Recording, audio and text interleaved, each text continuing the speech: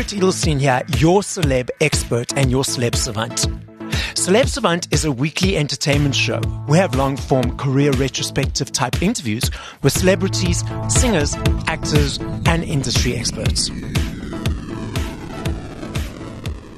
Haris Čustović is a multifaceted music professional with expertise in DJing, music production, composition, and songwriting. Haris finds inspiration in a wide range of genres, including minimalism, rock, classical, jazz, funk, dance, electronic, and world music. He has contributed to shaping the original London tech house sound alongside a bunch of talented artists, and has been releasing music that resonates across different music scenes and collaborating with artists who share the same vision since the late 90s. Following a need for exciting, fresh, current yet timeless sounds, in 2000 Haris founded La Musique, a label that values innovation and believes in releasing forward-thinking music. After completing a Sound Arts MA at London's University of Arts in 2009, this opened up another world of sound possibilities and turned his thinking and practice to a conceptual direction. Haris is also a working composer, writing music for major production music publishers. His music is used by many filmmakers and featured on various major TV stations and production houses worldwide. Up next on Celeb Savant, we've got Haris Čustović. Where do we find you in the world? How are you doing and what's happening in your life? Hey, thank you so much for your invitation. What's happening in my life? Quite a few things at the moment. I'm living in Dubrovnik in Croatia, so we had quite a busy season. Apart from doing some occasional gigs here and there, I've been writing music, to be honest, kind of getting my head around these plethora of new concepts that are kind of popping out and around at the moment, like a research bit. But yeah, I'm getting ready on on the to have like a studio bender. So to stay in the studio for quite a few months and lock myself in and make quite a few new tracks. I think that's my plan. So yeah, getting myself inspired. I think that's the main thing I'm doing at the moment. Let's rewind to the beginning of your journey in the entertainment world or music world. So at what age, whether it was as a child or teenager or whenever, did you realize, cool, this is the path I want to take? And how did that journey accumulate to where we are today?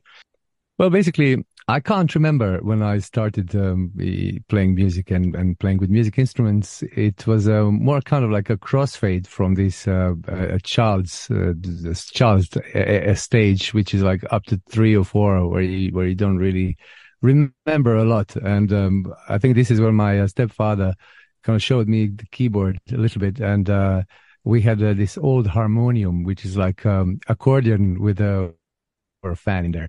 And that's what's kind of like the first keyboard I've used when I was really young. And my stepfather was a musician, and he had before he passed away, he made 5 albums with his band here in Dubrovnik, and they played all sorts of things, mainly world music kind of style, which is typical for this area of the world. Actually, I was lucky, to have him as my parent. And because then he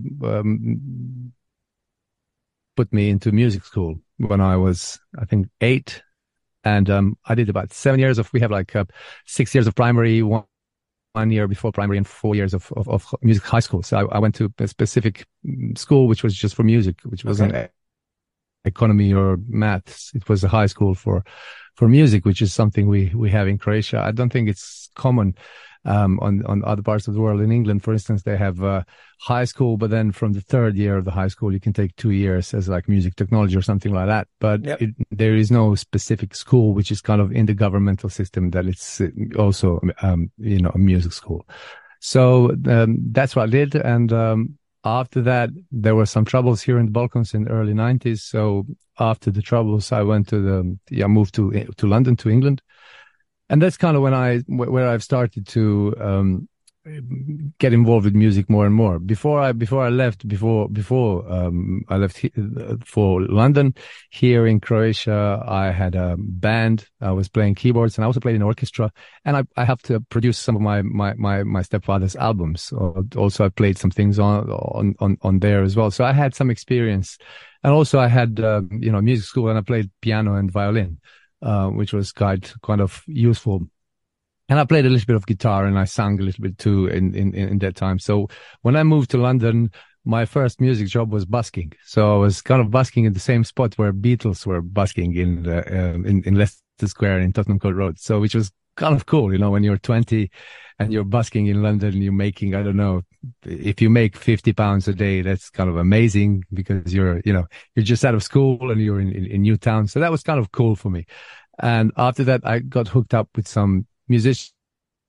I've started going to jam sessions, playing with some, UK African musicians as well, Jamaican musicians, native English musicians as well. So also people from all over the world would come to those jam sessions. And that was kind of you would wait on the side of the stage, until, one of them gets tired or makes, too many mistakes. And then the guy who runs the session, he goes, go off, you next. So that was cool as well. And that's where I met quite a few musicians and started playing in bands, and, doing live gigs and stuff like that. And I also played in one of the, ex-Yugoslavian clubs in London, which was called Golden Parrot. And this club was like right in the middle of Leicester Square. It was called Zubar Venom Place. And this is where they brought a lot of these, quite famous people, back in the day in former Yugoslavia. And I actually played with them, and I've did the sound for them as well, when that was necessary. And I also DJ'd. That's kind of where I got into DJing. And, after that, I kind of got the electronic music bug, because of the vinyl and records that were there, because the live gigs weren't, in the live gig venue, proper live gig venue. This was in the club, in like a basement of a big club, and bands would play on the club's sound system. You can imagine the feedback. Yes. Place. So, but we had our ways to keep the, volume loud without the feedback, using gates and stuff like that. Yeah. So after that, I kind of wanted to be, more independent, and I've got into electronic scene, like electronic music scene, really in 97, 98. That was more or less in the same time, late 90s. And then in 2000, I started my own label. I was working for this studio in in the South London, in Croydon, called the Swag Studio. And this is where people like Terry Francis came out, and all the tech house, Eddie Richards, and all the tech house, godfathers, people who actually figured out tech house before it turned into what it is today, which is kind of like quite a commercial, it's like a pop house, really, more than tech house. But this version of tech house is now called more minimal or anything like that, and a little bit more arty and experimental music. That's kind of what attracted me. And I was at Swag for a few years. And after that, when I started my own label, obviously through contacts at Swag, I got offered to have a P&D deal on a label, which is a press and distribution deal, where I would give them the music, they would press the records for me, and then we would do all the counting later on. And that allowed me to, this kind of budget allowed me to have a stream of releases. So I had, 30, 40, 50 releases, something like that, in the next 10 years, alongside with all the remixes and all that other work. But in the same time, I was also playing with with bands, but also with some DJs, they would play music, and I would bring the keyboard, and I would kind of jam along, with the decks and stuff like that. And that was quite cool, actually, to cross over this live element and playing with the DJing. And to be honest with you, after, let's say, 10 years of DJing and touring, and because I've DJed, well, I've been to Singapore, I've been to Sydney, Tokyo, I went over America and South America quite a few times. I did quite a few clubs in Europe, and I don't know how these guys can do it for 30, 40 years, but for me, even after 10 years, it was like up to 10 years, it was really exhausting. And I would get really tired and really depressed, after all the fun. Then I would come back to grey London,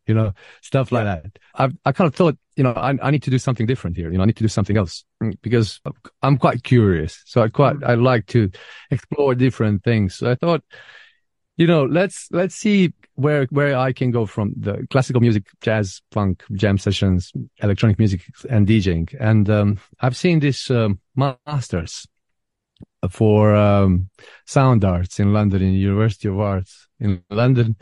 And I thought I don't have much chance to get accepted, because obviously I didn't do all the grades. But I showed them all the materials that I've been, working on, and all the records I did, and, all the other stuff. They said, yes, come in and do the MA. So I did 1 year of MA of sound arts, finishing with audiovisual work, because I really wanted to go more into kind of into that world, into kind of multimedia world, and to explore the area between music and picture, not just to do music and see what could happen with the music, but to actually interfere and intervene and see how I can combine those two. Okay. And that's kind of what my work has been really influenced by, this MA, because it really changed my thinking. I wasn't thinking anymore about the oscillators and frequencies and decibels and I don't know, even harmony. I've started thinking about concepts and how you can say more with music, and how you can make music even when it doesn't have words, how you can make it meaningful. So it's not just why are you doing it? Are you doing it just for fun, for for the backstage, for clubs, for groupies, for fans, or are you really doing it for love of music or for exploration? That's kind of the question I've been asking myself. And, from then on, I've started teaching as well. And I taught at quite a few colleges and academies in London, including School of Audio Engineering, SAE, which is quite a famous school. I've been there for nearly 2 years, and I did quite a lot in there. I mean, I could have stayed more, but I wanted to do something else. So I wanted to, have more time to make music again. So I kind of, stopped teaching and, spending a lot more time in the studio nowadays. How long ago did you stop teaching and move back to Croatia? I've never really, moved back to Croatia as such. I've been moving, I think about 6 or 7 times. Okay. Like maybe recently I've been here a little bit longer, but, in the past years, I've been kind of between, London and Dubrovnik. So I would, but I was here for maybe, 6 months or a year. And then I went to teach, first time, and then I came back, and then I went to teach, and, another time. But I don't know, in the future, we'll see. But to be honest with you, cost of living is still less here in Croatia than in England. And I feel that I have, now that I'm 51, I think I have my head screwed on a little bit more than I had when I was 20 something, and I can appreciate, the quiet moments and the time, that I have, and especially the time that I have for music here, which is really not uninterrupted, and that's kind of what I wanted to have a place anywhere in the world. And some people go to Thailand, some people go to, I don't know, wherever. And make music, but for me it was kind of like Croatia to find peace of mind, so you can really kind of dig deep inside and bring out the best you can when it comes to music. So that's kind of what I'm thinking. So when you're now creating the music now moving forward, what genre of music, or is it just going to be a mix and you're just going to go into the studio and let the energy guide you? Probably a bit of all of that you just mentioned. But I've been always fan of fusion, fan of combining perhaps the opposites. I see how they can fit together to kind of take the concept of diversity, of worldwide diversity. Yes. And put that into music. So sometimes you can get like a real mishmash of things, and it's like making cocktails. I think everyone loves cocktails, but if you put too many things into a cocktail, it just becomes a brown liquid. It loses really loses any taste. You don't really know if it tastes like this or tastes like that. So I think with music it's the same thing. I think if you If you fuse too many things together, it just becomes a mash.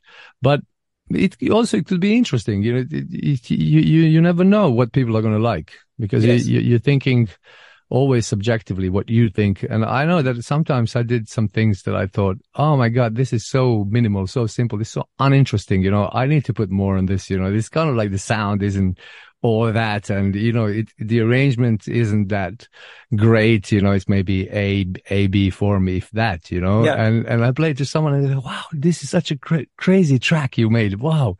I said, well, yeah, but it's not finished yet. Yeah, I have to change it. It's not finished. No, don't touch it. It's good. It's perfect. I'm like, what? So you can get those situations as well. And I've heard from people, from a lot of producers. I'm not like that. I'm still thinking, working on how to be like this. But I've heard from many producers that they say, when I make my track, unless I'm playing it live, I don't listen to it. Okay. So as soon as I finish it, it's done. I'm done listening to it, because every time I listen to it, I'm questioning my work. I'm questioning myself. I want to go back to it. And if you want to go back to it every time, it's not finished, because you keep reworking it. It's like car in the garage. It has a paint job. You can always do a little bit more on the paint. Yeah. You can always do a little bit more on the production too. And it's never ending. Sometimes you just have to say, okay, this is it. This is where I'm at. This is who I am. This is kind of the main thing to realize. This is who I am at the moment. And this is reflecting through my music. And if I don't love myself, if I don't love what I'm doing, then I'll always want to be someone else and change it. But if I say, well, this is me at the moment, and to get better, I will probably need 3 or 4 or 5 times more time than I think I need. But this is where I'm now. But look where I've been. Look where I came from. Like exactly. I didn't know anything, when I was 12. But look, now I'm actually making decent tracks. No, but of course, because it's a journey, and you keep learning and you keep progressing and you keep getting better.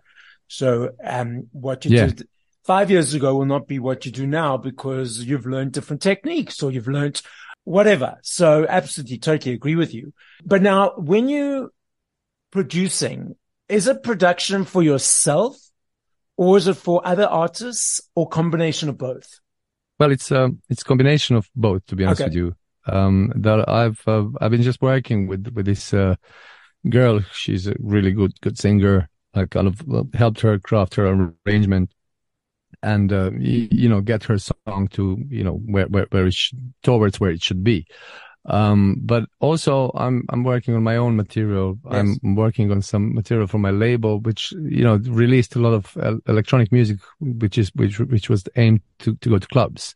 But now I'm kind of, rethinking the label as well and seeing how I can, change the sound. But I still have some dance tracks that I'll probably put on it just to, to end it off. But, I'm thinking how I can come up with something not new, but just different, just have like a different combination of elements that are already present and that we're using. Because like people are thinking they can reinvent music, or even worse, invent music, but music has already been invented. Yes. And it's, those 12 notes that you have in a chromatic scale. There's only so many acceptable combinations for someone's ear that you can play on those 12 notes. So, I'm thinking how I can, use those 12 notes in an interesting way, so not just kind of to think, oh, I'm going to make my own synthesizer and I'm going to, raise my own goats and sheep and make my own drums and stuff like that. From 0 to a 3 to 4 minute song, production, creating, writing, etc. Is it easy every time? What motivates it? What invigorates you to keep doing it? Let's dive into your creative world. Okay, well, I like to come into the studio, even though I have a studio and I have quite a few synths and tools, mics and everything. Even though, I could actually come here and say, look, I'm just going to, fiddle with some knobs and keys and see what I'm going to come up with. I like to come in with an idea, because then, the time in the studio is limited. Even if you don't have wife and kids, you still have to eat, and, a lot of people have to pay rent. And music is not like a taxi job where every day you're going to get money, but it's kind of wavy. It's quite wavy business. Yeah. I like to use my time outside of the studio to work on the stuff for the studio. If I know I'll have tomorrow from 10 o'clock, I'm here. I'll probably, night before, I'll put some headphones on and put an iPad or something and just go through some stuff on various platforms, without advertising any sharks, any platforms, even promos that I'm getting from a lot of people, and see what they're doing, and see what's the vibe, and how I can be part of this community of music producers and users, kind of like make stuff for, and also and make stuff for users like video editors or producers or anything like that, and kind of have an idea of what I'm going to do, and then, when I come to the studio, then I'll have some sort of idea of a harmony, if I'm starting with chords. If it's more of a melodic thing, then obviously you start with chords or just with the melody. I find that starting with chords is quite good. If it's an electronic music track, I'll probably go through some loops and just pull out a quick loop and start making a bass line and some keys and whatever it needs, whatever I think that kind of thing needs. The way I finish tracks, it just depends on the track. Okay. I kind of like to I also like to have a purpose for the track. So yes, if I'm making it, not just to make it for whatever, and then we'll see where is it going to be. That can be such a waste of time, and I'm not thinking like a capitalist, commercialist. Yes. Everything needs to be sold and everything needs to be maximized. No, I'm thinking that there needs to be artistic value, but I think you can pump up that artistic value if you have a cause, and if you have, obviously people to impress, if you need to impress somebody in order to, get the gig, get the job, obviously you're going to try and do it. But, because that's your work, you're making music, that's at the end of the day, that is, without being hardcore capitalist, that's your product. They say that people who music business are a lot more successful than people who just know music. So I think both they need to today in this day and age. Maybe in the 70s, where Arista or somebody had a huge budget and gave it to you as an artist, you could mess about. But nowadays, especially when you have to do everything yourself and do all the promotion yourself and do all the contacting yourself and even contacting music supervisors yourself, it's that can take you quite a lot of time. So again, I say that my work is quite streamlined. I'm thinking, how can I finish this rather than how can I stretch it out and try a million things. I'm thinking like what this needs, how I'm going to put it together and how I'm going to put it out. It's quite detailed and complicated, the whole process, but this is like a little bit of an outline. Now, you mentioned that previously you were playing in bands and you were also DJing. You loved them both, obviously, because you did them equally. But what is the difference? But from the person who's experienced both, can you guide us of what, like maybe the 3 or 4 main differences between the two so the listening audience could get an understanding? The main difference is the timing when it comes to DJing and playing in bands, unless you have a band that is using like a click track or a drum machine, behind the drummer or something like that. But most bands, they won't do that because that kind of goes against the principles of a live band. Because, in rhythm machine, when you're using rhythm machines and doing house music or anything like that, it's your tempo, or you also trap hip hop, your tempo is constant. So it's going to be 90 or 126 all the time. But if you are playing in band, you're going to have small fluctuations in time. So, the drummers are not, they're humans. We're still not using robots for drummers. And I don't think we will, in foreseeable time, because obviously people have, a lot more, of course they have a human feel, but they have, for other people, I think they have a lot more feel than machines have. But still machines have their soul, there's a duo from Scotland called Silicon Soul. And I was always taking their name for kind of this feeling that you get from electronic music. It's silicon. It's kind of artificial, but it still has soul. These are, for me, the difference. The timing and obviously flexibility, because with live band you can just go, let's just go into C now, 1, 2, 3 C. Yes. And if you want to do that with machines, you can't just press the key and everything will go C. You'll have to do each machine separately. You'll have to play something in C and then have that switch if you've been playing in G, for instance, and now you're in C. You'll have to reprogram that. But also with anything, when you have five guys or in the band, you kind of feed off each other and you breathe off each other. You catch each other's breath almost.